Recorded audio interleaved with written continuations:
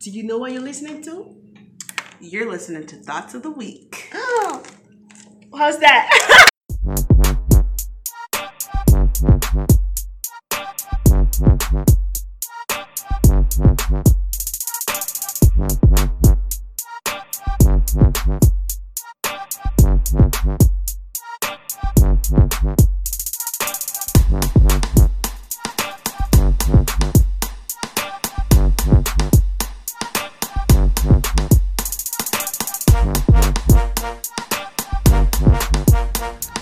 What's up, everybody? Welcome to Thoughts of the Week.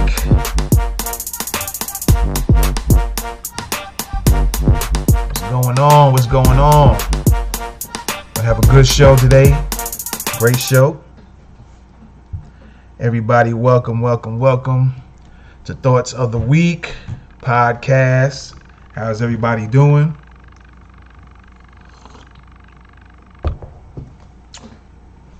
We're podcast 59.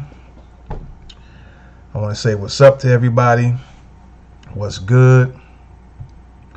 Hello.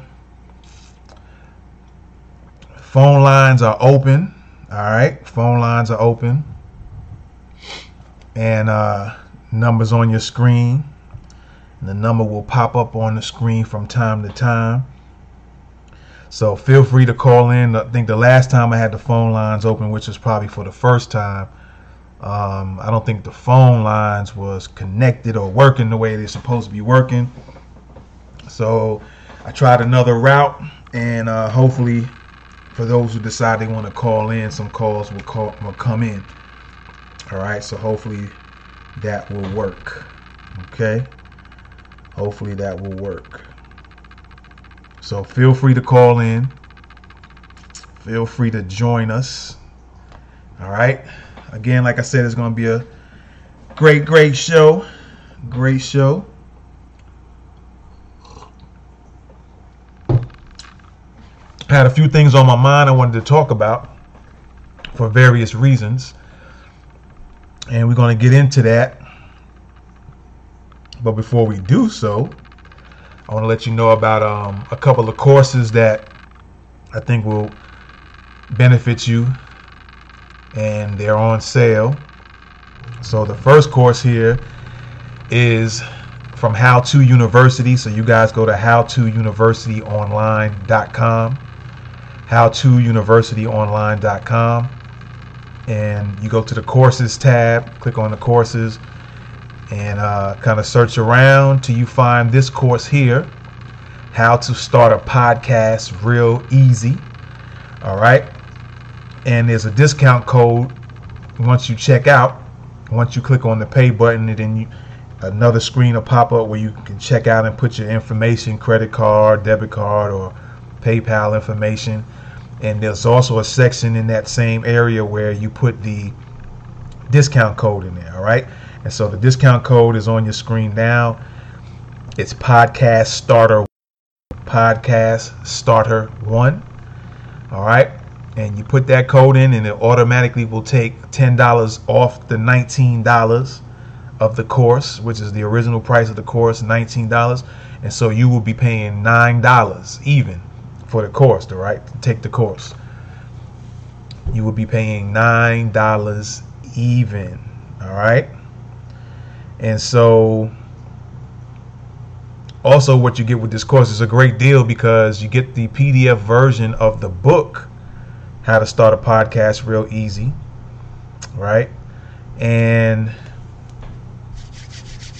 the book alone, the Kindle book, is $7. And so you're getting the course and the PDF version of the book for just $2 more. All right.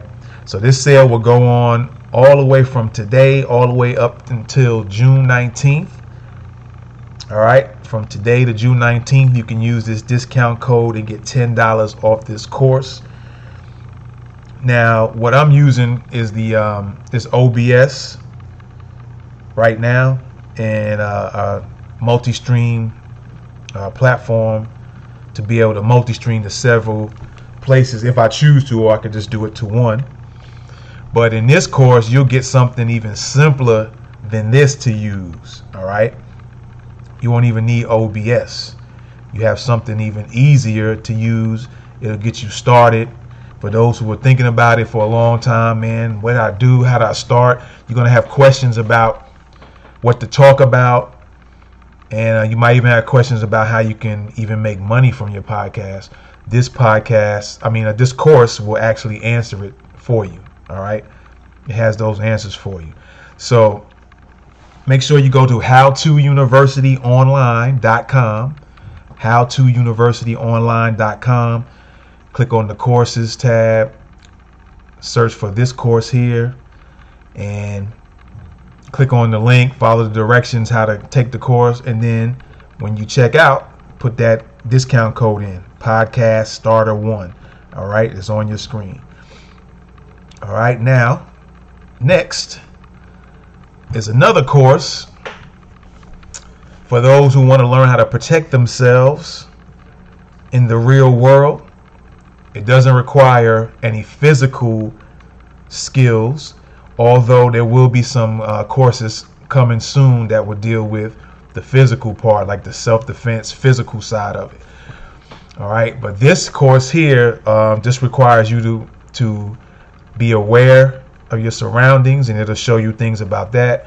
It'll also show you how to research threats and how to plan for any threats if they come. There's a lot of information in this course. Information like this, people will sell it in their courses or in person, probably for a few $1,000s or a few $100s. Me myself, I chose to make this course affordable, but you're going to even get a better deal from its original $57 price tag. All right. So this also has a discount code, and the discount code is protect yourself. It's all one word, protect yourself, as you see on the screen there, and you will get $30 off the $57 price. All right.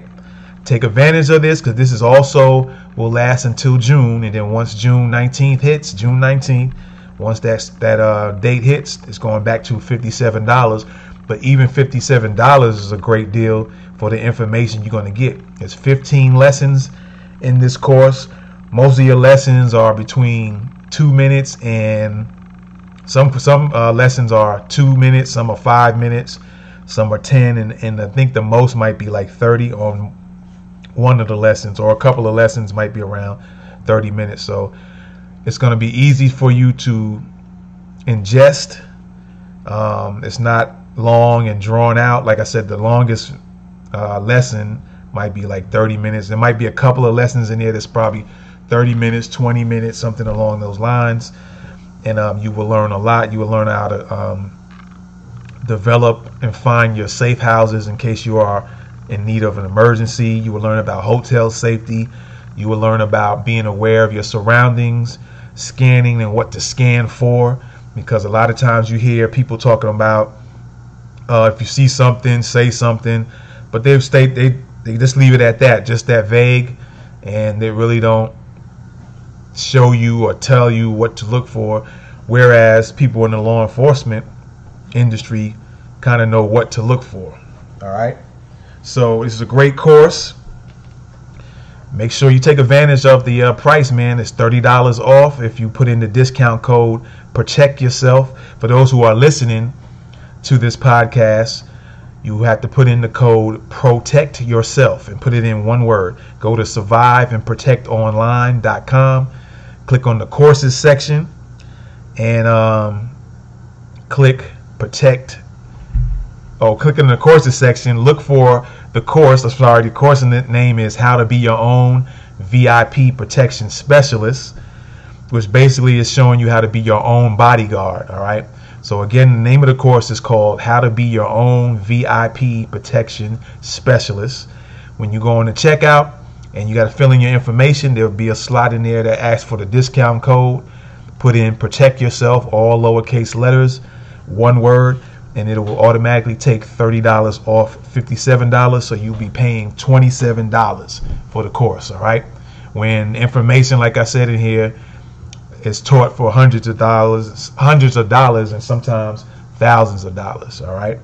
So take advantage of that. Okay. Now, with that being said, I have a lot of a few things to talk about. All right, a few things to talk about. Again, the phone lines are open.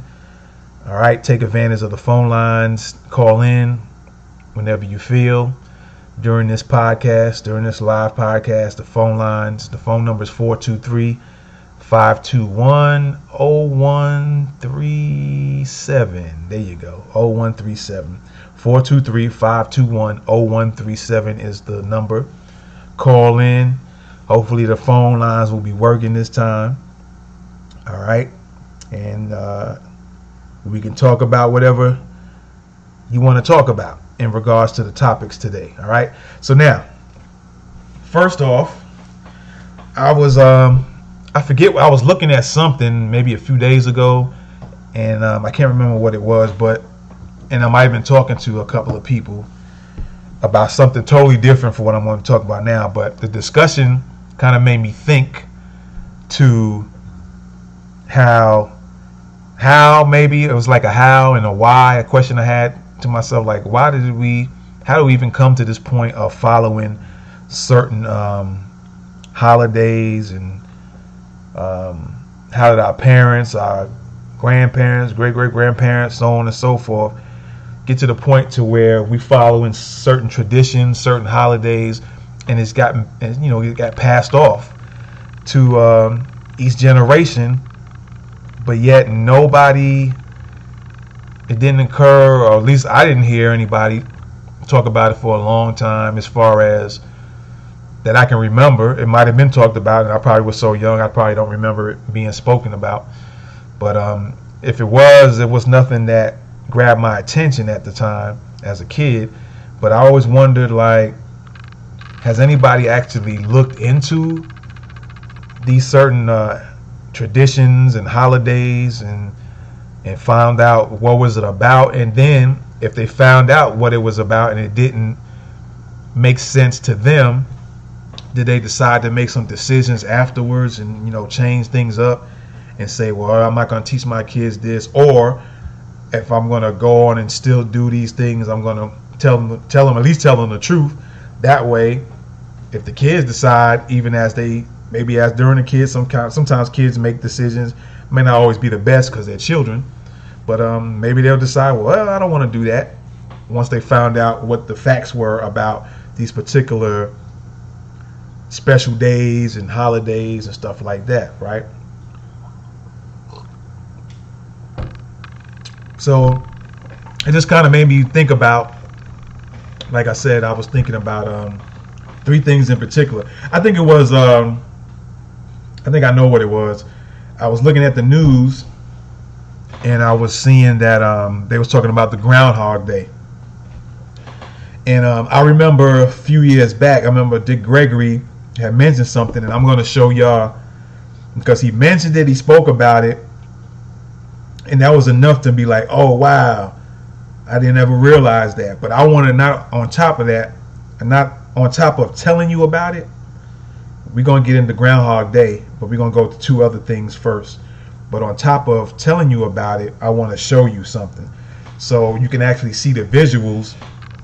And again, you can make your decisions. You can decide to follow whatever. But it just bothers me that we kind of blindly, a lot of times, got just blindly doing things and not looking at stuff and examining things and kind of, being more critical thinking and analytical thinking about certain things. And another thing was, a little further back, not a few days ago, but a while back from that, maybe a month or so ago, I was discussing with my girlfriend I was watching something, and she was like kind of listening to it, but not watching it all the way, but doing some other things. But she heard it, and it was something dealing with the rich, how the rich people would teach their kids certain things, and which that should be probably another podcast show in itself.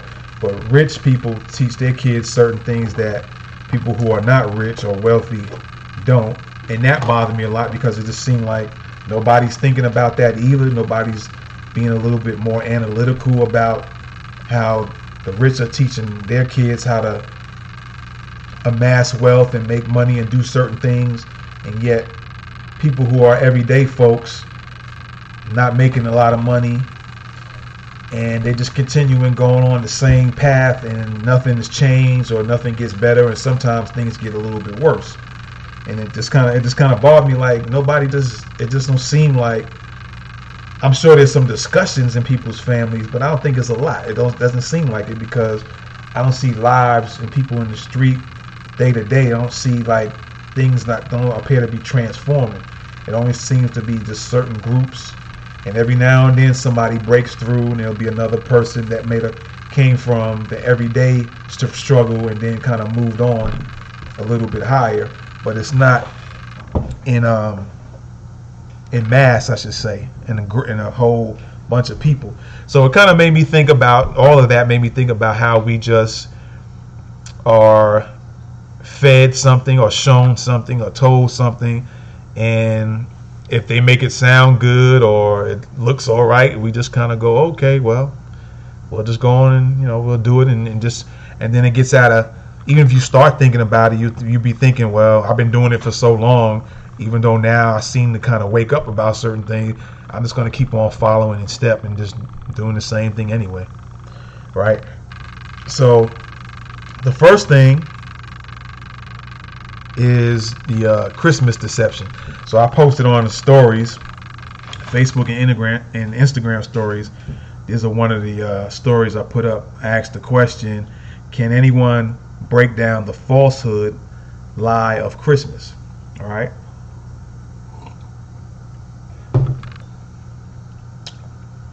I'm just going to briefly go over a few things, and it's just something to think about and maybe consider and maybe not to consider. All right. Give me 1 minute here.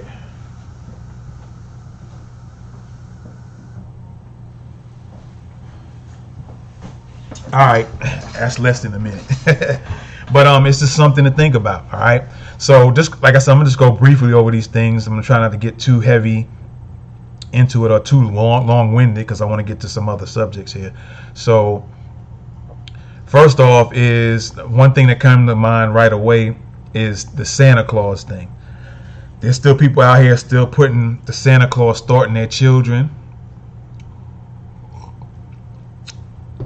having them believe and looking forward to seeing the Santa Claus, taking pictures with them, making that an experience for the kid.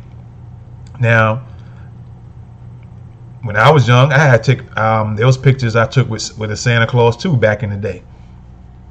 I'm not blaming my parents or saying nothing at all bad about them, of course not. But it's just a thing to look at how we just kind of follow along, and then it's a thing like we kind of consider other kids. If you don't do certain things with your kids, and your kids see somebody else, other kids doing the Christmas thing, then they're going to feel bad. So you start thinking about that. And so that's how you kind of can get caught up, because we're kind of concerned what other kids think and what the kids are going to say to your kids, or parents are going to say to your children if they find or they get an opportunity to come across your child and might ask, on the sly, hey, y'all don't like Christmas? Don't y'all want toys? Or if they don't know, they go, hey, so what you looking forward to on Christmas and stuff like that. And so that's what makes it kind of hard for a lot of people to not want to fool with it, especially when there isn't a Santa Claus. And then how many parents really tell their kids that there isn't one, or do they just let the kids enjoy the experience, then just let them get older and find out kind of on their own, maybe through other kid friends, and as they become teenagers, stuff might pop up again. And so that's one of those things. But it was something that made me think, like, yo, is anybody really looking into this stuff and finding out what this stuff is really about? And then of course you also, on top of that, you have the factor of buying these gifts, and every year everybody's gearing for it, breaking their neck to get some money to try to get something for their kids. For some reason, they got to keep trying to please the children, which is okay, nothing wrong with that. But you got to put things kind of in a perspective and not feel like you got to break your neck to break your bank account in order to do all this stuff. Because then when you look back, you start wondering, well, man, I shouldn't even spend all this money, or I didn't have to, for a whole various of reasons, right? Or various reasons. And so that's another thing. And so another thing is kind of on another level, if you want to say, kind of. I've always heard people off and on say, if you rearrange the words in Santa, Santa, if you just rearrange the letters, it spells Satan. And so a lot of people was having issue with that. And that would cut some people off from even celebrating the holiday. Right? So when you think about it, if it never dawned on you, if you rearrange those letters, you'll get another word. And then people will start saying, oh, that's what this is about, and da da da da da da da. Right? And then, of course, you hear a lot of people saying, that's the birth of Jesus. But I was also told or learned down the road as an adult that if you look in the scriptures, it doesn't say exactly when Jesus was born. So that's one issue. If you don't know exactly what date and time he was born, if you can't pinpoint and say December this or January that or June this, 19 such and such or such and such AD or BC or whatever, how can you just come out and just say that's when his birthday was? Who came up with that idea, and who pumped that idea out there and got everybody to follow that idea? And like I said, I was kind of learned that he might have been born in the fall season, when you base on the scriptures and what it was talking about, the time frame and the situations that would go on. Like the fall season has certain things that go on in that time period, even today. So based on what it was saying, it suggested, or you can kind of conclude or come to a suggestion that he might have been born in the fall season. But that's a whole nother thing. I'm not going to get too heavy into it or nothing like that. You want to look that up, research it, be my guest. All right. But those are a few things that came to mind when it came to the Christmas thing. And then, like I said, as I wonder if people who start seeing something or finding more information and seeing that as a little bit different from when they grew up and was taught, that I wonder why or if they hadn't discontinued that with their children. Or even, sometimes you might start dating somebody and they all in for the Christmas thing, and you might not be as into it as you used to or as a child. And so you got to kind of fall in step or feel like you probably got to follow what they're doing, or they'll start feeling a little certain way. And that can sometimes, with some people, it might even mess up relationships and you no longer be together, because then you got families involved who's gung-ho about the holiday, and you might not be as much. You might have your own family members that's gung-ho about it, and you might not be as much. And so you don't know how everybody's going to react, if it's going to still be respectful, loving, or it's going to be disowning because you ain't feeling this holiday. So it's just something I was thinking, and just wanted to throw that out there. And again, it's for you guys can discuss it further. If you feel like you want to call in during this podcast, feel free to call in and we can discuss it then. But that's one of the things I was thinking of. All right. So now here's another post I put up about the sticks and stones. The sticks and stones may break your bones, but words never hurt you. So growing up, a lot of people can say they heard that phrase before. And they always say, oh, it's sticks and stones. People say, oh, don't let the words bother you and this and that. As long as they don't put their hands on you, don't worry about it. Which, in a sense, yeah, don't worry about what people are saying. You really shouldn't. But to go a little deeper, is it actually true that words would never harm you? And to some people, have they really looked into it in a certain type of way, such as this? Okay, in the sense of, let's say I called you a name right now, whatever. You can get offended by it, but still not let it bother you, and it cannot hurt you in a sense. My words is not physically cutting you like a knife can cut you, like a physically take a knife and cut you. My words can't do that. All right, but or you can't get punched in the jaw. You won't feel like an actual, how a physical punch feels, or you get physically hit by me saying insulting you with a word. You won't feel a physical damage to your body. But is that statement still not 100% true? Because we can probably say that words can hurt you in the sense of you can go do something. You can go tell somebody something. Like, for instance, I might have a connection to your boss at your job, and I might have came across you. We have some words, but I might know your boss. So I can go, and I might have a good relationship, maybe knew your boss for years, and I can go to your boss and tell him, yeah, so-and-so, I don't think that's going to be a good look for you because they this. And if they know me and they trust my word, because of my words, it harmed you or hurt you in that way, because now your boss might fire you just on the strength of what I told him. Right? So that's one way words can really hurt you. That doesn't seem to get discussed when people use this phrase. Another thing is like, let's use the governments versus governments, this country versus this country. Just recently we had the Iran situation, and Trump supposedly said he sent soldiers in to bomb the head general of Iran. Well, he had to put in a word for that, right? He had to put the word out to get at him, right? To get at the Iranian general, right? He had to put that word out. So that word, in effect, hurt, and in this case, killed somebody.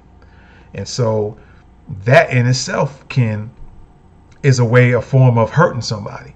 Now, you can have, again, I'll go back to an argument, like people arguing situation, which this has happened. You've seen, when you look at stories or shows like First 48, sometimes you can get into an argument with someone and you say something to them, and they in turn turn around and shoot you or stab you. And in essence, your words actually harmed yourself because you couldn't control what you were saying to them, even if they were the person pissed you off, or vice versa. They might say something to you, and in essence, they say something to you, you say something back, they say something back, and then you pull a weapon out and kill them, harm them, maim them, seriously injure them. In essence, the words was something that hurt a person. So that was just another thing I wanted to touch on, because there seemed to be a lot of falsehoods and a lot of trickery and slickery going on, and it just seems like people are just continuously going for it. And maybe it's not a big deal to nobody, but then when the real thing happens, it becomes a big deal. And so it just seems like people need to do a little bit more thinking sometimes, be a little bit more critical about stuff, examining about things they hear, and be a little bit more mindful about things. All right. And then lastly, let's talk about good old Groundhog Day. The deception of Groundhog Day. All right. The deception of Groundhog Day.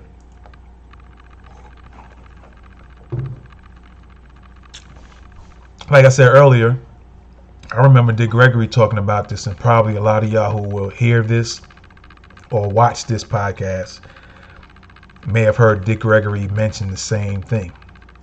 And that was another thing that made me think, like, wow, if this is just one of the things that they played upon our minds, the trickery and deception, how much more have we been tricked and deceived about a lot of stuff that we continue to do, but nobody's continuing to mention it or talk about it.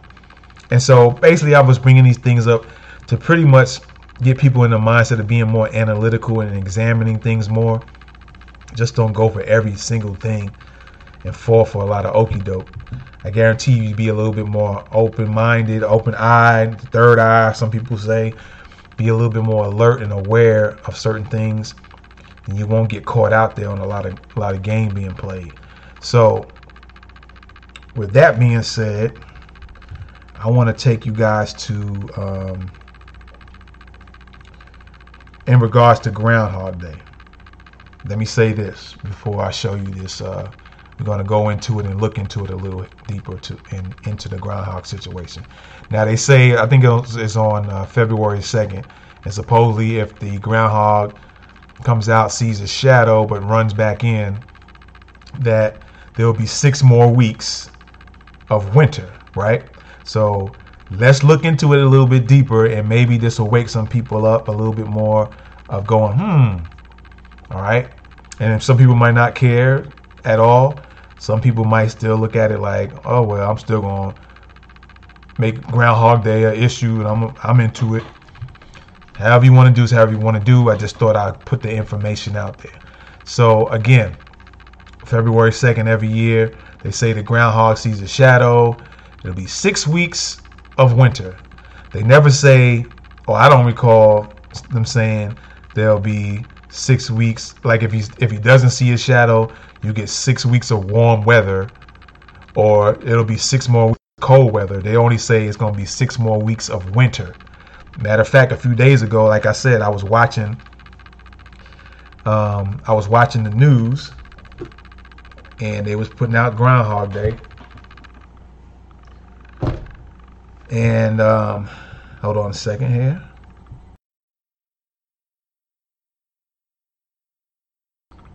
Like I said, I was watching the news, and they put out, did the groundhog thing, and they said, oh, the groundhog seen his shadow, so it's going to be 6 more weeks of winter. So let's look into that. All right. Let's go and let's go here real quick.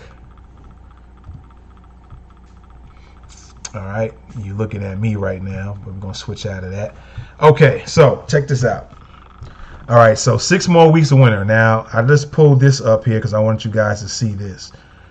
Spring starts this year on, it looks like March 19th. It says spring 2020 in Northern Hemisphere will begin on Thursday, March the 19th. All right. Keep that in mind. Thursday, March the 19th. Start spring. So we got February the 2nd. All right. And I want to show you guys something here. February 2nd, the groundhog seen a shadow. So that means they said it's going to be 6 more weeks of winter. All right. So now I'm going to pull up. I'm going to show you this calendar. Let's look over here at the right in particular, because it's the biggest one to look at. All right. And we're going to count. All right. I got it where they got the February and March calendars together so you guys can see. March 19th starts the spring, according to what I just looked up, according to this right here. You guys see this right here. Thursday, March 19th. It ends according to them, March the 19th. All right. So here we are, the calendar, March the 19th. Here we are on February the 2nd. Okay. Keep that in mind. February 2nd. All right. So we're going to count. We're going to count 6 weeks into March. We're going to count 6 weeks from February the 2nd into March. All right. Let's start with February 3rd. That's 1, 2, 3, 4, 5, 6. That's 1 week. 1, 2, 3, 4, 5, 6. 2 weeks. 1, 2, 3, 4, 5, 6. 3 weeks. 1, 2, 3, 4, 5, 6. 4 weeks. 1, 2, 3, 4, 5, 6. Let's say 5 weeks. 1, 2, 3, 4, 5, 6. 6 weeks. All right. And pretty much you have 1, 2, 3, 4 days left at it. So 6 weeks and 4 days start spring. So in essence, in a general sense, 6 weeks anyway is going to start a new season anyhow.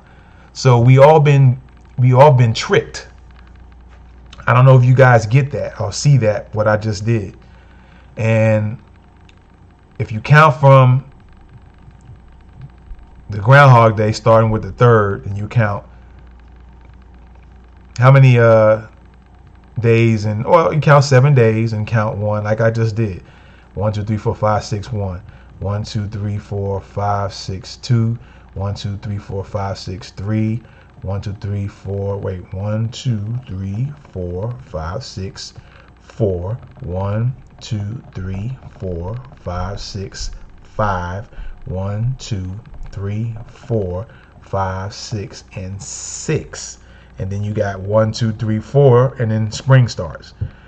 And now next year, the days are even shorter. In 2021 is almost exactly 6 weeks. I think it might be a day or two, or 6 weeks in a day, or 6 weeks in 2 days. So we all been tricked with this concept of if the groundhog sees a shadow, we have 6 more weeks of winter. But the essence is, from Groundhog Day, we have 6 weeks of winter anyway, regardless if you had a Groundhog Day or not. So it's one of those things where I just wanted to show y'all that, because we're being tricked once again, and didn't even realize it. So how many other tricks are like this? Embedded tricks.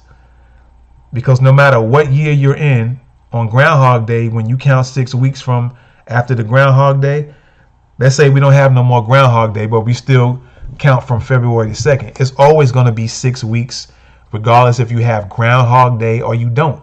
It's always going to be 6 weeks of winter time. We're in the winter season now. So when you count, I'm repeating this because I really want y'all to get this. I mean, some people, it might not have dawned on them before, but showing it, I think, will kind of wake up. Like I said, if you do the 2021 calendar, February and March, it adds up. It's like this one here is 6 weeks and 4 days, and then spring starts. Next year's, I think, is like 6 weeks in a day, or 6 weeks and 2 days. So in essence, it's 6 weeks anyway. We all been tricked. We all been following this groundhog lie for years, since they started it. So my thing is when how many other tricks and lies have we fall for and didn't even realize it? We just went along because we just thought it was because somebody said, hey, this is this holiday and this is this day and whatever. We've been tricked. No matter what year we go into, it's always going to be 6 weeks from Groundhog Day. Will be 6 weeks of winter anyway. So again, like I said, I just thought I touched on that. I just wanted to touch on that a little bit and show you guys that, man. It was just something that maybe it's like, wow, man, you really got to pay attention to things and not be so, gullible about stuff. You know what I mean? It really, really, really, really pays to kind of, be a little bit more examining about stuff so you don't fall for the okie doke. All right. So now, what we're going to do here is, from time to time, whenever I'm in that type of mood, I might go, I have a show called Thoughts of the Week. I'm not a show called Thoughts of the Week, excuse me. I have a show called Black History Minute. All right. And on Black History Minute is just that, Black History facts for about a minute. I think one video I went over like a minute and 40 seconds, which is all good. Sometimes I might go over a minute, but I try to stay within a minute and give you some quick Black History facts. And I'm going to continue doing that for however long. I'm going to continue doing it so you guys can start learning, because I think that's been a big void, and it's not really, people are kind of keeping away from stuff like that.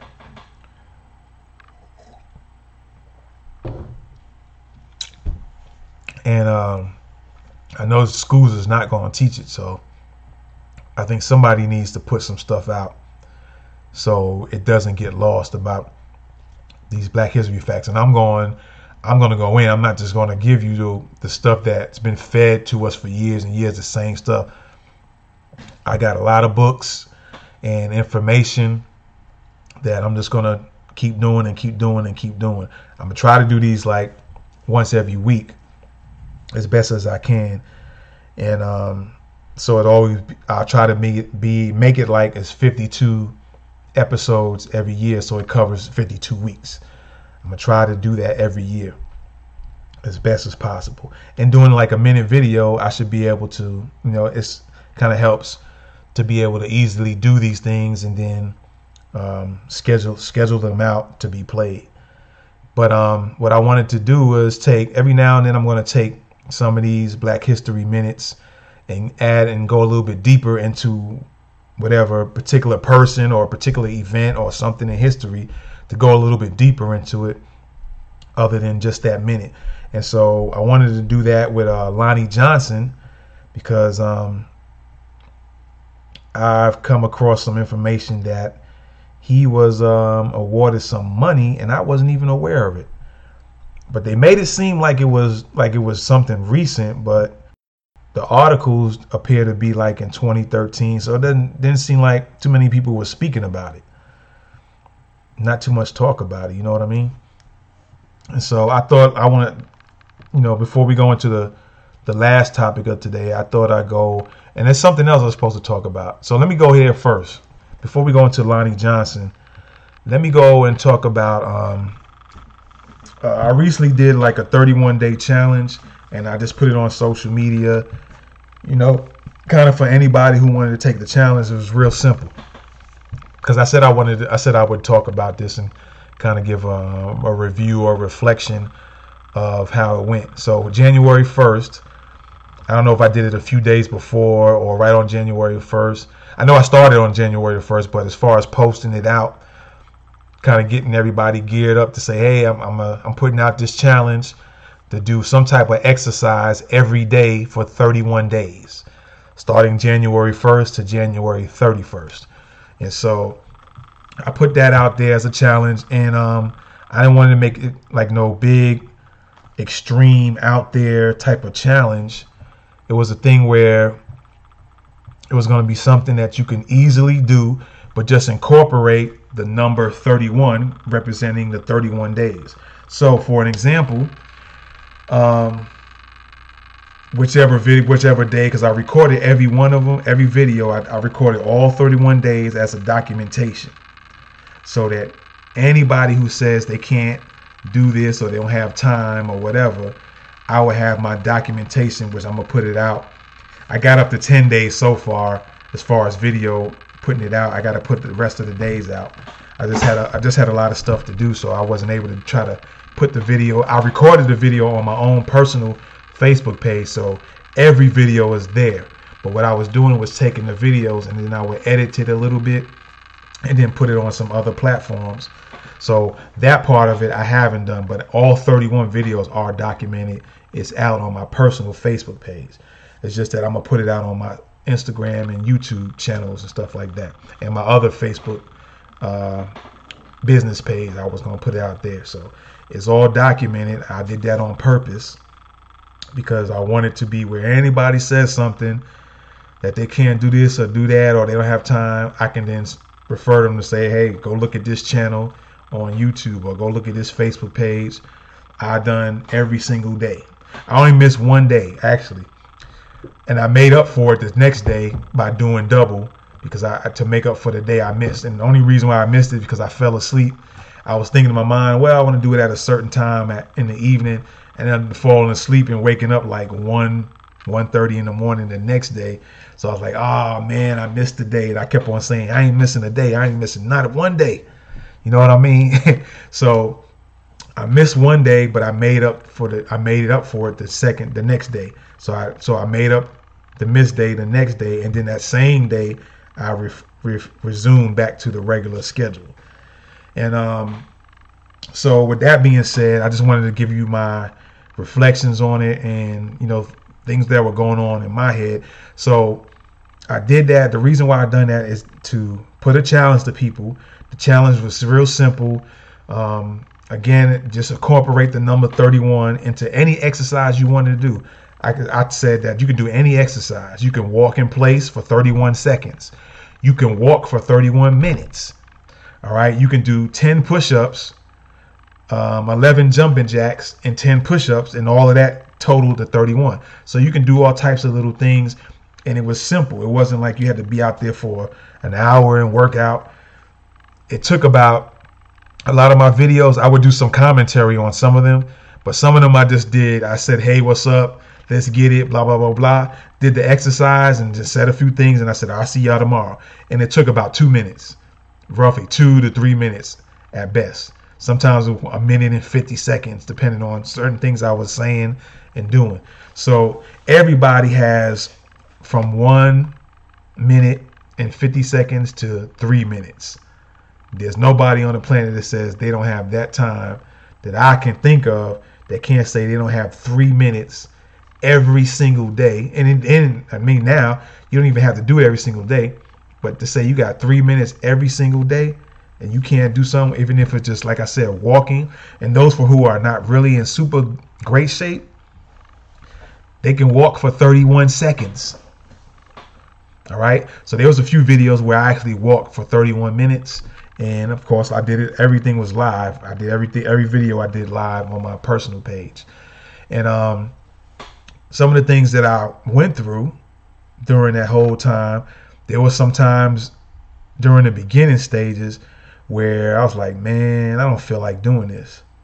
But I had to keep my word because I don't put it out there to people. And if I'm going to put out a challenge to somebody and expected some people to kind of join in whatever day they wanted to get started, then I had to keep my word. So there was times when I felt like, man, I really don't feel like doing this today, but I had to push myself to do it. So that was kind of one reflection. Another reflection was the mental component of it, which again, in your mind, you feel like, man, I don't feel like doing this today. So in essence, those things that are not comfortable for a lot of people, you know, it wasn't comfortable just to do, even if it wasn't a strenuous thing to do every day, but to just do something every single day straight, 31 days, that's normally not a comfortable thing, and people want to be comfortable. And it was time to get out your comfort zone.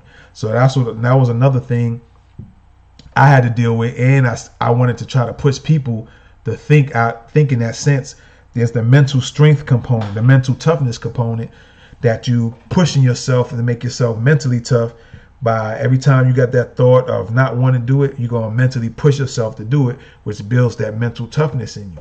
So that was another component of it. On top of the exercise component where, you know, by the time 31 days comes, you'll probably feel a lot better in shape-wise. And that's another thing I wanted to reflect on as well, is that I noticed there was a big change from the first day I started to the last day it ended, that I was feeling a lot different.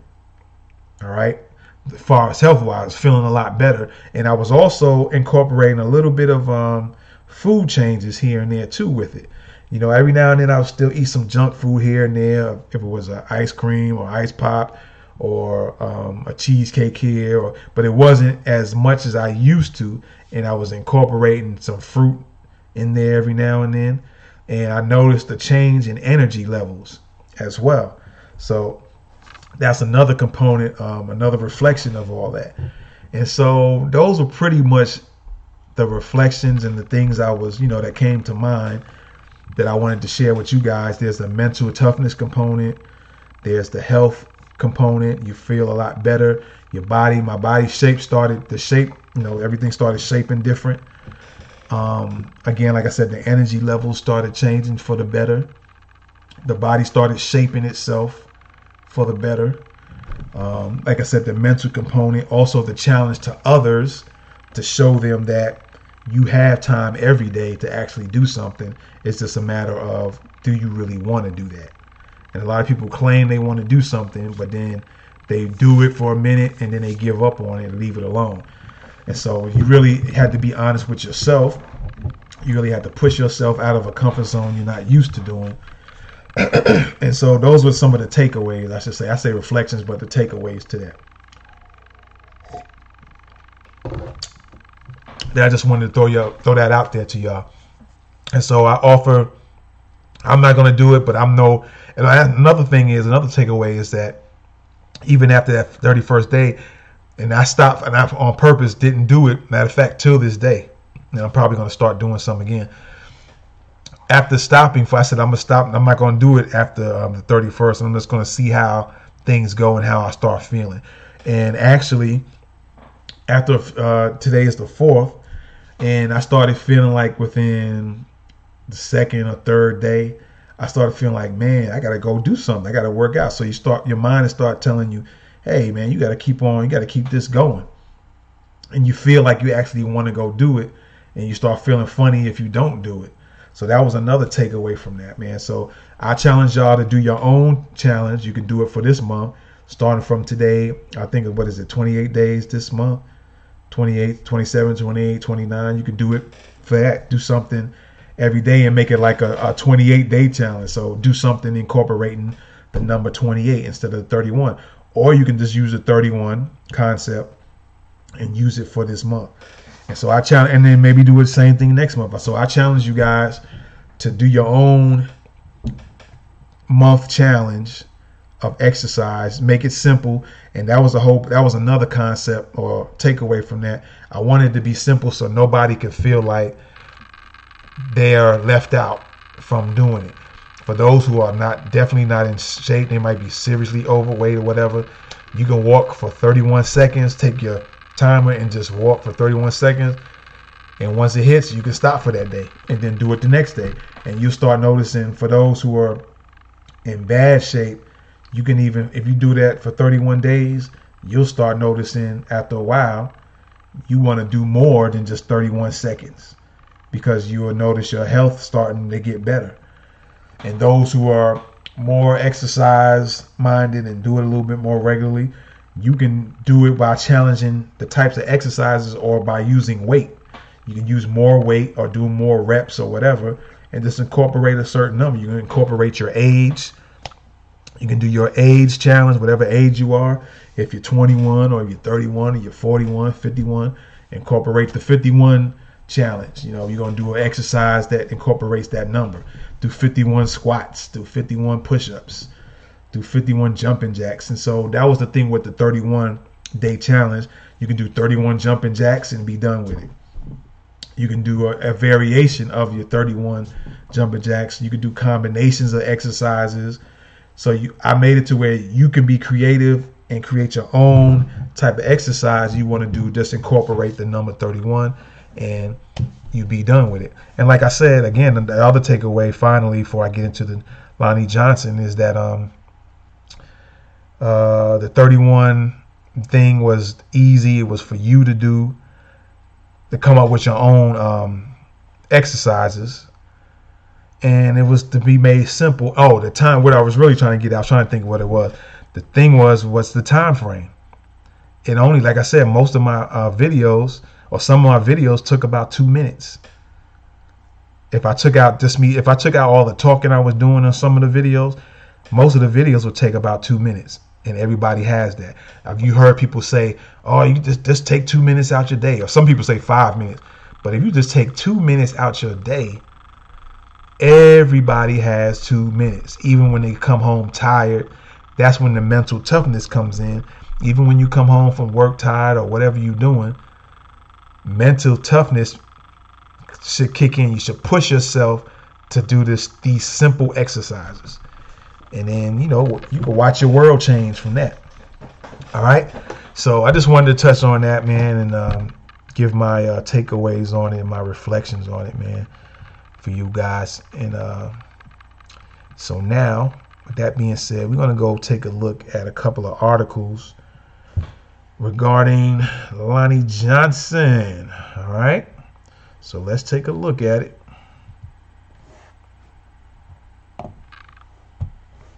All right. And so, like I said, from time to time, any Black History Minute videos I do, I might take and dive a little bit deeper into what it was. So I did a Black History Minute on Lonnie Johnson.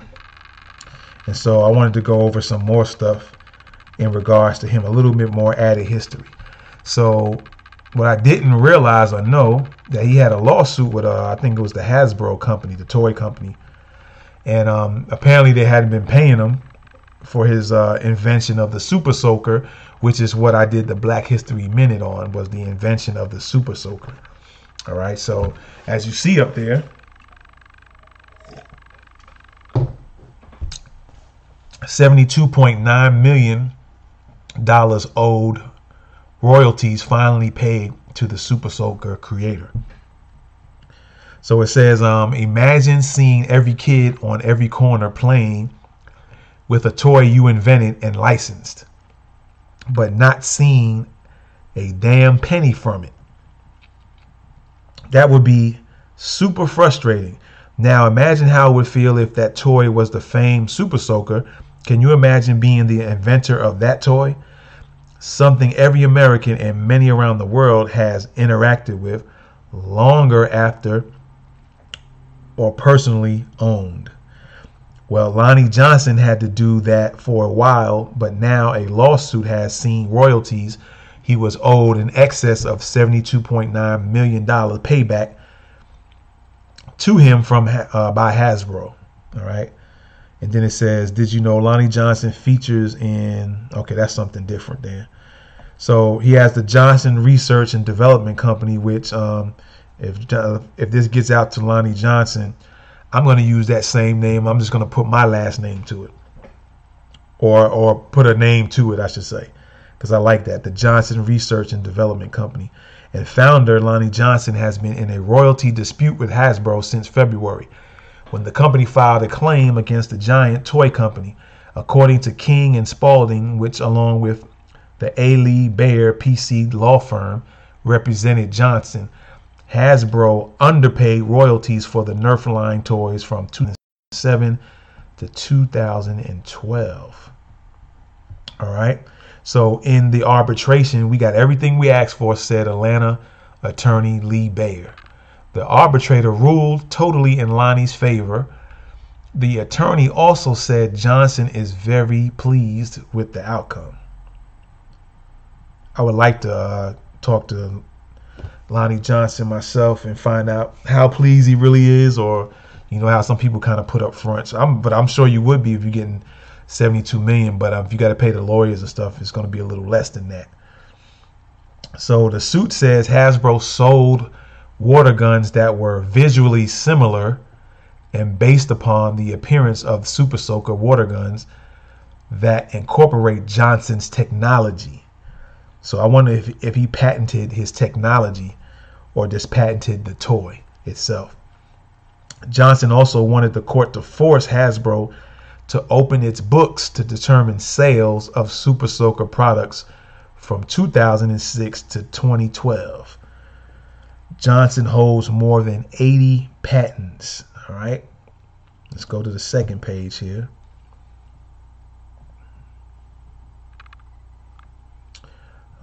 He holds 80 patents. That's crazy. That's dope at the same time. Not crazy like in bad, but crazy as in good. Johnson holds more than 80 patents with more than 20 pending. The company said, which said sales of the Super Soaker have approached nearly $1 billion. Now, what's sad is, which was another thing that I wanted to touch on when I seen this article, is that how we can have great ideas, and if you partner up with people, you have to make sure you get your business intact, where you get as much as the dollar worth for your idea, your creations, whether it's inventions, whether you come up with music, whether you produce a song, whatever. You got to be very business minded. You can't just be fame minded. All right. You have to be business minded. And so I was looking at that $1 billion, like, man, his Super Soaker approached near or probably was $1 billion or better in sales. And I can imagine what he just got back in dollars for himself for that, and compared to what these companies probably made off of that. So a lot of times you hold great ideas, and then people just try to capitalize off your ideas instead of trying to be fair and work with you, and not use you to get your ideas and then make the money off of you. It's like the same thing in the film and music industry. A lot of snakes like that. And that's another podcast show in itself. And people talking about Mace and Diddy. All right. So that's another one in itself. So Lonnie Johnson's resume in 1978 to 79, he was a U.S. Air Force Weapons Laboratory acting chief of Space Nuclear Power Safety Section. From 79 to 82, Jet Propulsion Laboratory Senior Systems Engineer, Galileo Project. From 82 to 85, U.S. Air Force Advanced Space Systems Requirements Manager for Non-Nuclear Strategic Weapons Technology. From 85 to 87, U.S. Air Force Strategic Air Command Chief of Data Management Branch. And from 1987 to 91, he was an engineer on Mariner Mark II spacecraft series for Comet Rendezvous and Saturn Orbiter probe missions. This dude is off the chain. He's got an ill resume. And then from 1991 to the current, he created his Johnson Research and Development Company Incorporated, where he's the founder and president. All right.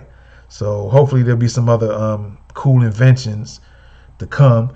And it's an inspiration for me because I had a lot of ideas over the years, and I just wrote them down in notebooks or other places. So I got to start digging up my notebooks and looking at some of the stuff I've come up with, some ideas, and maybe try to take one or two of them and see what I can and try to make it come to life. You know what I'm saying? Come to reality. So he's a big inspiration on that front, and I like that research and development because that sounds like something up my alley. Like I can research different problems and come up and develop solutions to them. Research and development. All right. So that's dope. Okay. It says after college, Johnson joined the U.S. Air Force where he worked on the stealth bomber program. Interesting. Later, he worked at NASA's Jet Propulsion Lab with the nuclear power source for the Galileo mission to Jupiter. More recently, he teamed up with scientists from Tulane University and Tuskegee University to develop a method of transforming heat into electricity with the goal of making green energy more affordable. So he's always thinking of ideas. I like ideas. I like people when they think of ideas. I just love ideas, coming up with new ideas. So everybody has something in their brain. They have an idea in their brain, and you need to just let that come out. All right. Two of Johnson's companies, Excelitron, Solid State, and Johnson Electromechanical Systems, aka GEMS, are developing technology. Excelitron is introducing thin film batteries, a new generation of rechargeable battery technology. GEMS has developed the Johnson Thermo Chemical Converter System, aka JTEC, listed by Popular Mechanics as one of the top 10 inventions of 2009. This system has potential applications in solar power plants and ocean thermal power generation. It converts thermal energy to have any issues any further. Let me just make sure here. So I hope, ladies and gentlemen, I hope this podcast will go all the way through. I got disconnected for a second and then got reconnected again. So what I'm going to do real quick before I go any further is just check some things out here. That's what happens sometimes when you go live. And sometimes you got to go ahead and do recorded podcasts so you know that everything is good and you don't have to have any problems here. Let me just take a look at this thing here. Don't turn out how they should with this podcast because of the disconnection problems here, then we'll just have to do this. Okay, looks like it might be back on here. So hopefully we everything is back on. I often wonder sometimes why certain things get shut down. But it looks like we're back online, and we're going to keep on going. Hopefully we'll be good now. It looks like we will be. So let's get back to reading a little bit more about Lonnie Johnson here. All right, so let me see. The companies operate a research laboratory in Sweet Auburn neighborhood of Atlanta. So I did say I'm gonna jot that name down. Research laboratory. Because maybe I can get a hold of him and get a quick interview. Maybe pick his brain about coming up with ideas and processes and stuff like that.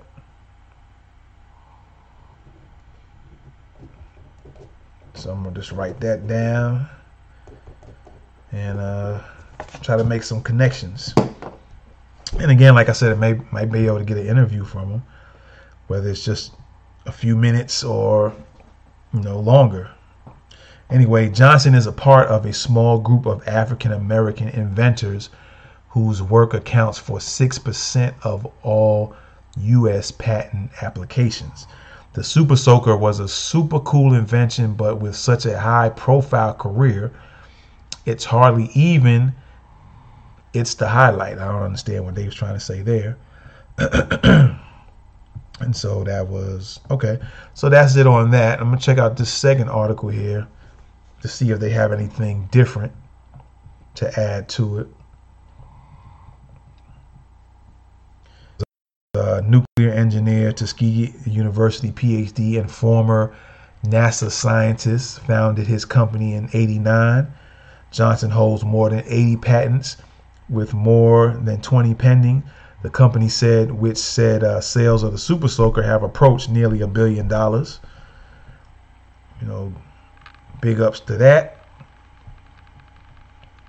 Again, let me see. There was some issues with the Hasbro company, and pretty much I just read everything regarding that. And so, like I said, from time to time, I'm gonna add a little bit more to the Black History Minute by doing some podcast shows in regards to the Black History Minute videos, and add a little bit more to the conversation. All right. That being said, let's go into. We're gonna go ahead and delete some of these things here. All right. Before we get into, we're going to talk about this coronavirus. So a lot's been going on with that. And once again, the phone lines are open. 423-521-0137 is the number to dial. Hopefully they work. I don't think I have it blocked today. But let's go into this coronavirus situation, man.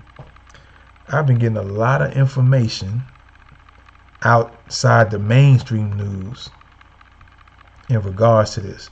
So as you see up here up top, you see it says coronavirus count 20,701 infected and 427 dead.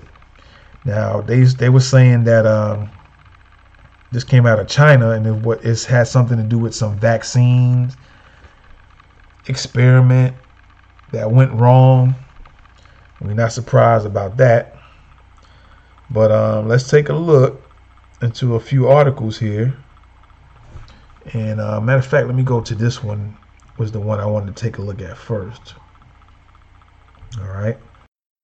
And this one says, new evidence emerges. Coronavirus bioweapon might have been a Chinese vaccine experiment gone wrong. Genes contain P shuttle SN sequences proving laboratory origin. All right, so let's take a look.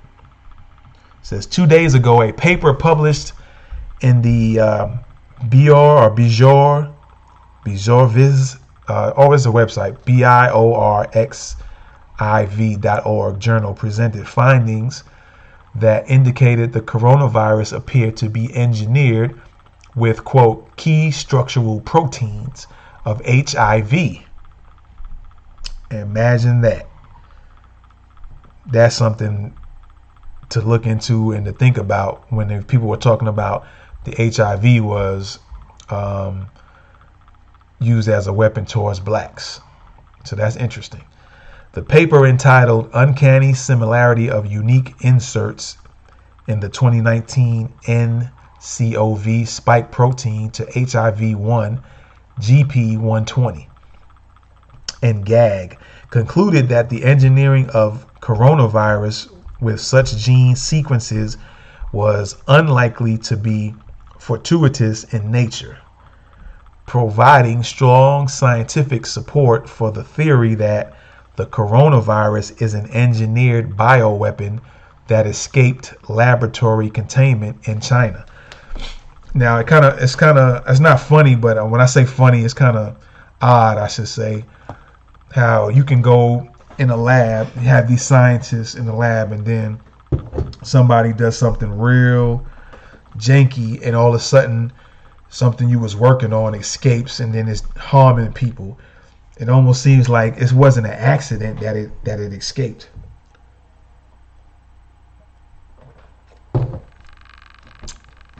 It seemed like it's more like somebody had something up their sleeve and had intentions of doing something.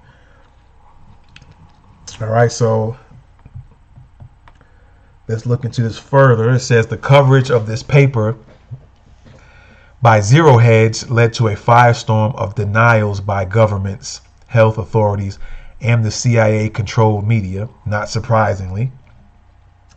Any suggestion that the coronavirus was engineered as a bioweapon had to be immediately eliminated. The prevailing panic by the establishment sought to blame this outbreak on Mother Nature, i.e. bats, snakes, seafood. You know how they do. Everything's blamed on animals, and then it's always seen to be animals in a black country, rather than human beings who are playing around with deadly biological weapons that are designed to extinguish human life. Within hours, Twitter slapped down a permanent ban on Zero Hedge, making sure the independent publisher could no longer reach its Twitter audience. After all, the first casualty in any pandemic is the truth. And Jack Dorsey, who is the creator or owner of Twitter, CEO of Twitter, is not only an enabler of pedophiles and child rapists. Wow, they're going in on this article. He's also an authoritarian tyrant who wants to make sure the public is completely isolated from any non-official reports about this pandemic. Jack Dorsey has sided with communist China. In other words, is anyone surprised? Let me see here. Under the intense pressure, the authors of the original paper have now withdrawn the paper and intend to revise it. Imagine that.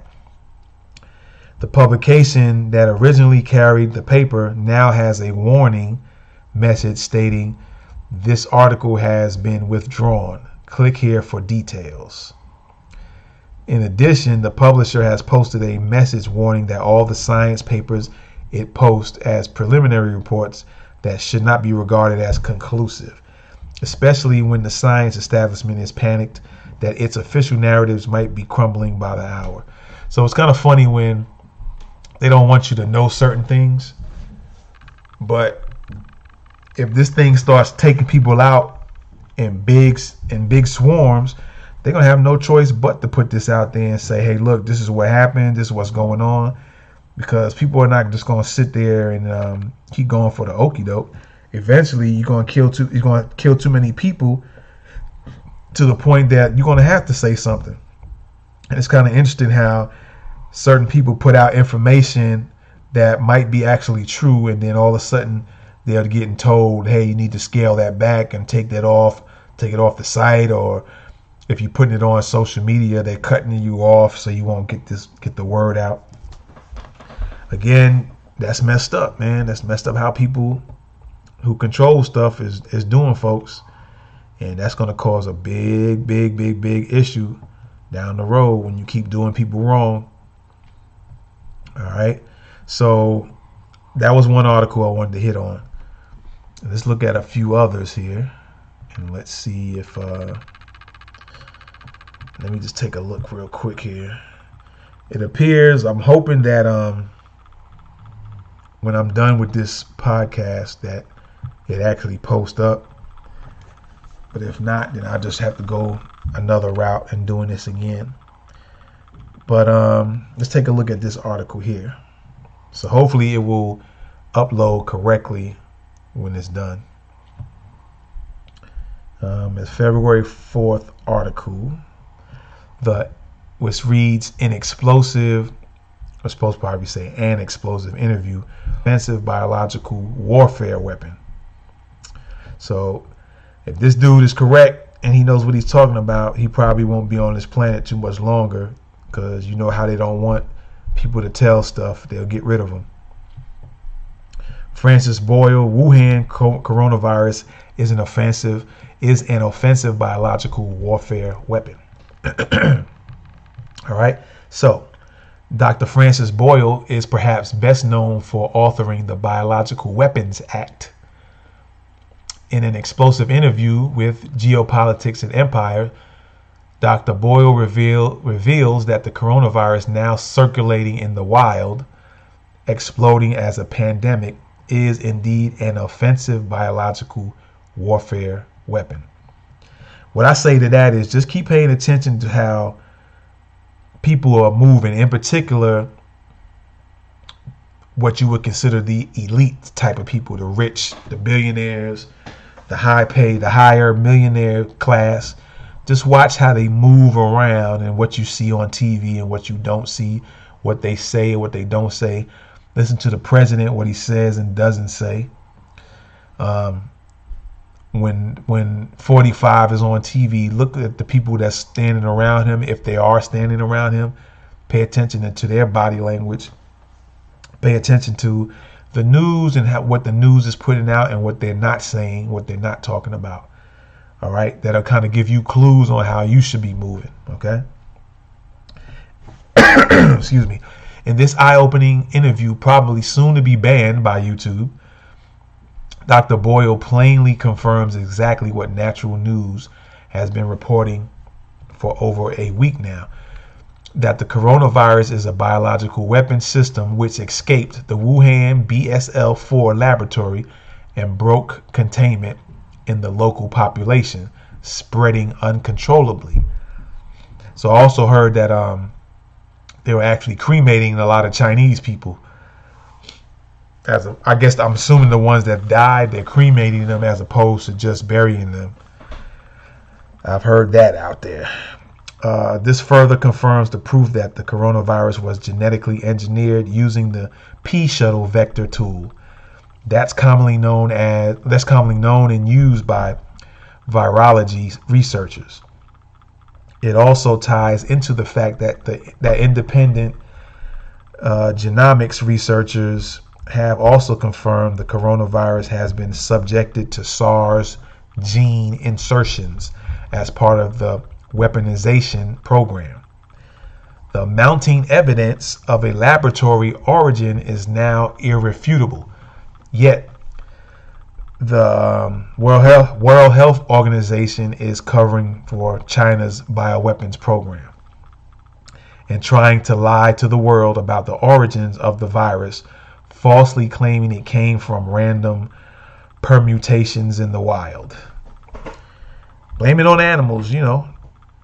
Here's more of the transcript from the interview with Dr. Boyle, which was originally posted on the Geopolitics channel on YouTube. Let me see here if this will show up real quick or if they deleted it. So I'm going to play a little bit of this let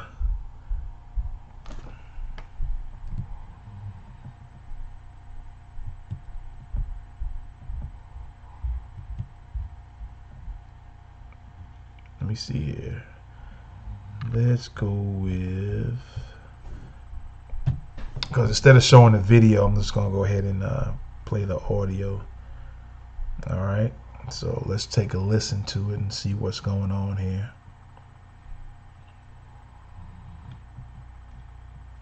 The Empire is joined by Dr. Francis Boyle, who is international law professor at the University of Illinois. We'll be discussing the Wuhan coronavirus and biological warfare. He's served as counsel to numerous governments, such as Bosnia and Herzegovina and the Palestinian Authority. He's represented numerous national and international bodies in the areas of human rights, war crimes and genocide, nuclear policy, and biowarfare. He's written numerous books, one of my favorites being Destroying Libya and World Order, which I assigned as mandatory reading material for my own students when I taught at the Monterey Institute of Technology. But most important for this interview, he's written a book called Biowarfare and Terrorism and drafted the U.S. domestic implementing legislation for the Biological Weapons Convention, known as the Biological Weapons Anti-Terrorism Act of 1989, that was approved unanimously by both houses of the U.S. Congress and signed into law by President Bush. And thanks for joining us, Dr. Boyle. Wow, thank you so much for having me on, and thanks for that kind introduction. Now, let's get to what's been on the news recently, this coronavirus in Wuhan. There have been some reports recently. There's a really interesting website called Great Game India that has been reporting on this. And they've been talking about China, which they say has been complying with Biological Weapons Convention in recent years. But then there are some people in the U.S. and experts that have been saying that in reality, China isn't complying with the Weapons Convention. And I think neither perhaps the U.S. As well. And, you know, I'm wondering if China is developing its own biosafety level 4 lab in Wuhan and elsewhere as, you know, as a type of deterrence. Is it a type of biological arms race that we have going on? You told me in an email that you suspect China was developing the coronavirus as a dual-use biowarfare weapons agent. And also, what do you make of reports that Chinese scientists have been stealing research and viruses, including the coronavirus, from a Canadian biolab this past December? And as well, Chinese nationals have been charged with smuggling vials of biological research to China from the U.S. With the aid of Charles Leiber, who was the chair of Harvard's chemistry department, and who also happened to be in 2011 a strategic scientist at Wuhan University. So can you tell us what's going on with this recent outbreak in Wuhan? Right. Well, that's a lot of questions. I guess we can take them one at a time. But if you just do a very simple Google search on does China have a BSL-4 laboratory, Wuhan comes up right away. It's at the top of the list. That's all. The moment this type of thing happened, I began to do that. And so a BSL-4 is the most serious type. And basically, BSL-4 labs, we have many of them here in the United States, are used to develop offensive biological warfare weapons with DNA genetic engineering. So it does seem to me that the Wuhan BSL-4 is the source of the coronavirus. Yes. And my guess is that they were researching SARS and they weaponized it further by giving it gain of function properties, which means it could be more lethal. And indeed, the latest report now is its 15% fatality rate, which is more than SARS, and 83% infection rate. So typical gain of function, it travels in the air. So it could reach out maybe 6 feet or more from someone emitting a sneeze or a cough. Likewise, this is a specially designated WHO. Okay, before I go further, you heard that. He said that a person can be 6 feet away from you pretty much and sneeze that might have this virus, and it can transfer to you from the air, which was why a lot of times people would say, you know, cover your mouth when you're sneezing. People would get offended if somebody sneezed around them and didn't cover their mouth. And that's something to really consider and think about, that this thing can travel through the air. All right. So let's listen to a little bit more of this real quick. Research lab So the WHO is in on it, and they knew full well what was going on there. Yes, it's also been reported that Chinese scientists stole coronavirus materials from the Canadian lab at Winnipeg. Winnipeg is Canada's foremost center for research, developing, testing biological warfare. Now, real quick, it's kind of interesting how they saying, you know, Canada had this type of biological virus warfare weapon, and it was stolen from, you know, some of the Chinese, you know, spies or whatever you want to call them, scientists, spies, or whoever, actually took it from a country that's right next to the U.S. What are they doing with this stuff right next to the U.S., not being mentioned at all? If 45 is so gun-ho about watching out and looking out for the U.S., then we should be knowing that other countries have this type of stuff. And then for the fact that he was saying that the you know, some of these Chinese spies or scientists, Chinese scientist spies, stole some virus stuff from the U.S. as well. That's interesting. So you letting everybody come in this country stealing and jacking things from us, and nothing is being said about it, right? Nothing at all is being said about this. That's crazy. So let's listen to a little bit more of this, man, real quick. Weapons. It's along the lines of Fort Detrick here in the United materials from the Canadian lab at Winnipeg. Winnipeg is Canada's foremost center for research, developing, testing. All right, hold on. He said something about Fort Detrick. And if I'm not mistaken, Fort Detrick is the ones that's in the U.S., that came up with the AIDS virus or the HIV. These things are being made, folks. Don't get it twisted with the folks is trying to tell you and put out there in the mainstream TV. These things are being made, and either they're purposely letting this stuff go because they wanted to get to certain countries to take people out, because there is a rift between China and Trump. Or there has been with China and the U.S. off and on, off and on, off and on.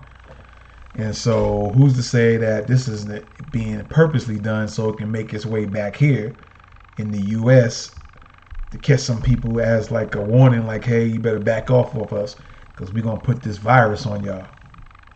I'm just saying, man, I'm just kind of trying to think a little bit more analytical about this situation.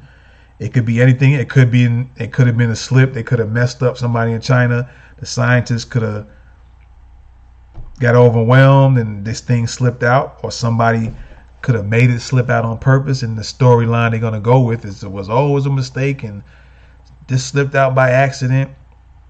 They could change any storyline they wanted to change to.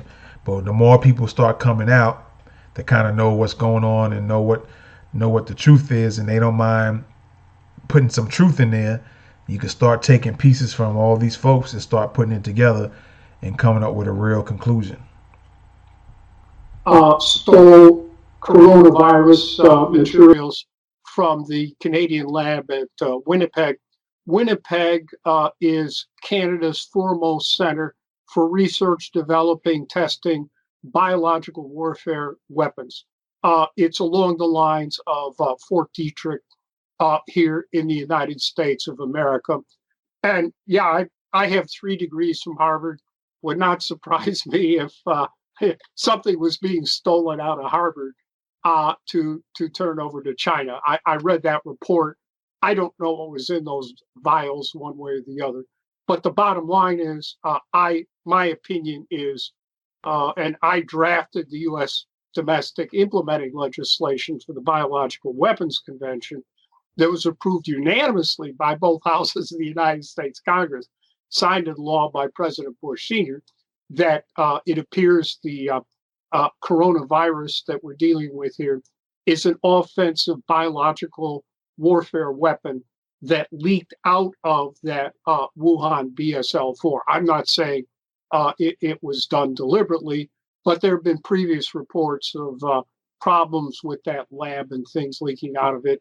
And I'm afraid that is what we are dealing with today. And so, can you give us? I mean, we'll be talking about the Wuhan and the coronavirus in China, but can you give us kind of like a bigger context? I know you've previously in interviews said that since 9/11, you think that the U.S. has spent $100 billion on biological warfare research. We know the Soviet Union, if I'm not mistaken, developed anthrax as a bioweapon. And you've also mentioned that UK, France, Israel, and China are all involved in biological warfare weapons research. So, and something interesting, I believe 1 or 2 years ago, a Bulgarian journalist and the Russian government shared their concern of the discovery of a U.S. bioweapons lab in Georgia, in the country of Georgia. You've commented how in Africa, U.S. has set up bioweapons labs to work on Ebola, which I think is illegal under international law, but they were allowed somehow to put those in Africa. So can you give us like a bigger picture, what's going on with these different countries and what's the purpose of this research? All these BSL-4 labs are by, United States, Europe, Russia, China, Israel, are all there to research, develop, test biological warfare agents. There's really no legitimate scientific reason to have BSL-4 labs. And that figure I gave, 100 billion, that was about 2015, I believe. I had crunched the numbers and came up with that figure, the United States since 9/11. That, to give you an idea, that's as much in constant dollars as the U.S. spent to develop the Manhattan Project and the atom bomb. So it's clearly all weapons related. We have well over 13,000 alleged life scientists involved in research, development, testing biological weapons here in the United States.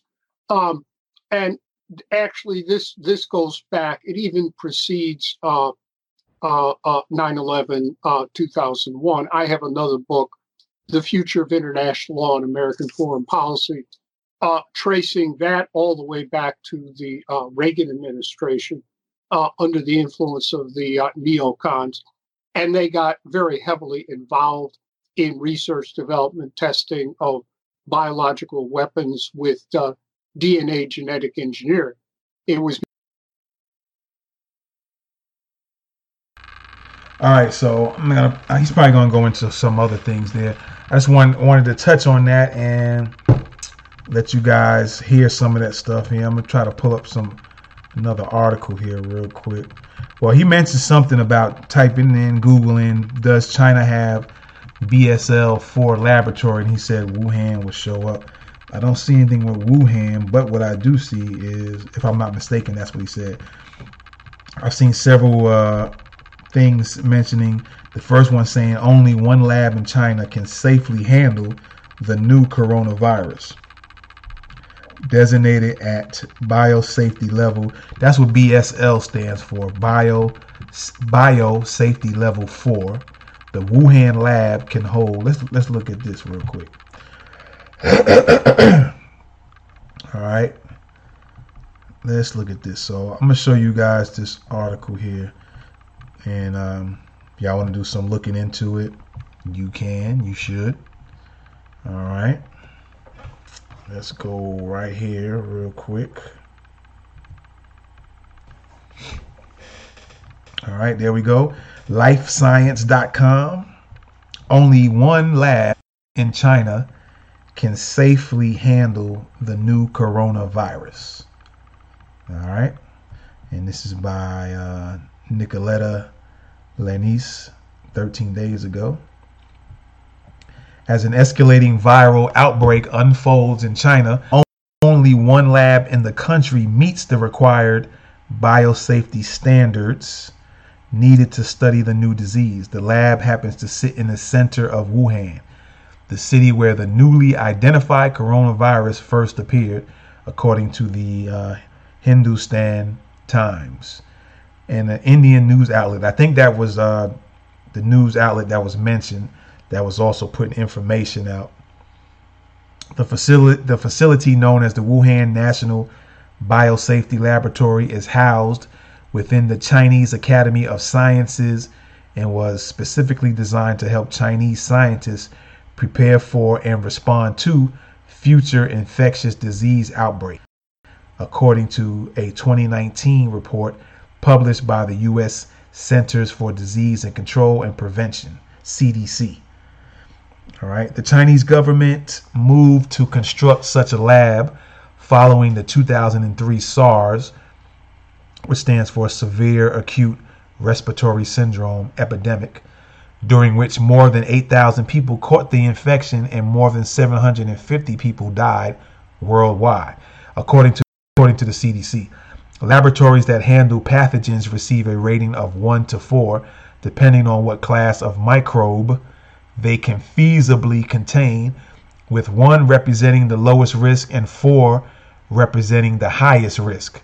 Designated at Biosafety Level 4 or BSL 4, the Wuhan lab can hold the world's most dangerous pathogens at maximum biocontainment levels. All right, and I'm just going to leave that right there. And you guys can, if you want to look it up, there is the site. All right, there's the article title. You can read down further. But yeah, they're saying this is some serious stuff, man. And so, like I said,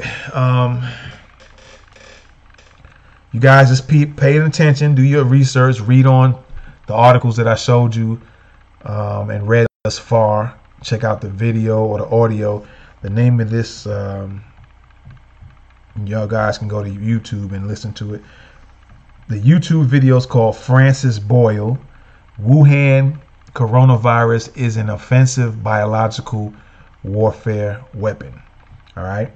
So what we gathered that some people might not know, some people know, some people have heard of over the years, our country included, other countries are involved in experimenting with chemicals, bioweapon chemicals, and some would say that it's just to, for instance, like the CDC, I guess they're supposedly for experimenting and dealing with infectious type viruses and diseases.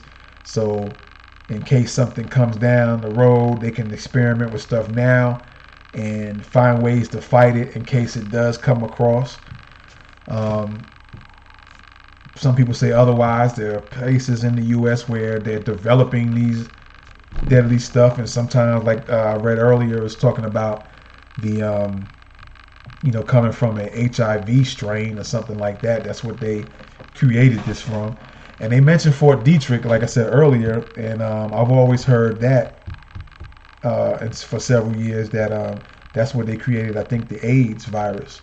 And the thing they always do is they try to use animals and say, oh, the animals, somebody caught it from an animal. And a lot of times they'll say the animals came from Africa because it's easy to just point out, well, you say it was these black people over here, then one, it makes them look bad. It makes people not want to go over there. And a lot of other propaganda reasons why they would start using other countries, black countries, so they can kind of take the spotlight off of that it's them that's really creating the stuff. And then for dude to say that, right over there in Canada, they got this stuff over there that's being stolen, and they bring it to China so the Chinese people can study it and inspect it, and supposedly now it leaks out in their country. Now, it could be very well. It could be because they're playing games too much. God has a way of making things happen. If that's the case, you don't know. But or is a thing where they just figured out on their own. They're just going to go ahead and they found out through their spying that, Canada has something and this country has something. We're going to have to find a way to steal this stuff. So a lot of spying, espionage type stuff going on between countries. And for some reason, it seems like it's becoming an easy thing to come over here in the U.S. But 45 supposedly has this thing for protecting the U.S. But folks can come over here and steal certain things, bring it back to their country, and then let it leak out so it can come back to your country again and take your people out. Very interesting. So that's all I'm going to hit on, man. I'm going to get out of here. It's been enough. I hope this has inspired you guys to think a little bit more analytically, examine things, look over stuff, be a little bit more aware of, at the very least, be aware of what's going on, man. All right? And prepare as best you can when things like this happens. It always pays to know. I've heard that saying before. It pays to know. All right? And it can pay in dollars and it can pay in your life. All right? So with that being said, again, I appreciate you guys. We are going to get out of here. All right? And thank you for checking out Thoughts of the Week podcast. Hopefully, we'll be back for another one. I know we will. And I know you will enjoy the show. I hope you enjoyed the show. Feel free to comment whether you're listening to this or, well, I don't think you'll be able to comment through the podcast listening. But if you're watching this, feel free to comment on the video, man. Let me know what you think about what you heard. If you are listening to it, the email is thoughtsoftheweekpodcast@gmail.com. thoughtsoftheweekpodcast@gmail.com. Let us know what you think about this corona thing and any other topics I discussed today. The 31-day challenge I had, the Christmas deception, the Groundhog Day deception, the sticks and stones may break your bones deception. All right, Lonnie Johnson. Let me know what you guys think. All right. So with that being said, I am out of here. One love. Peace. I'm gone.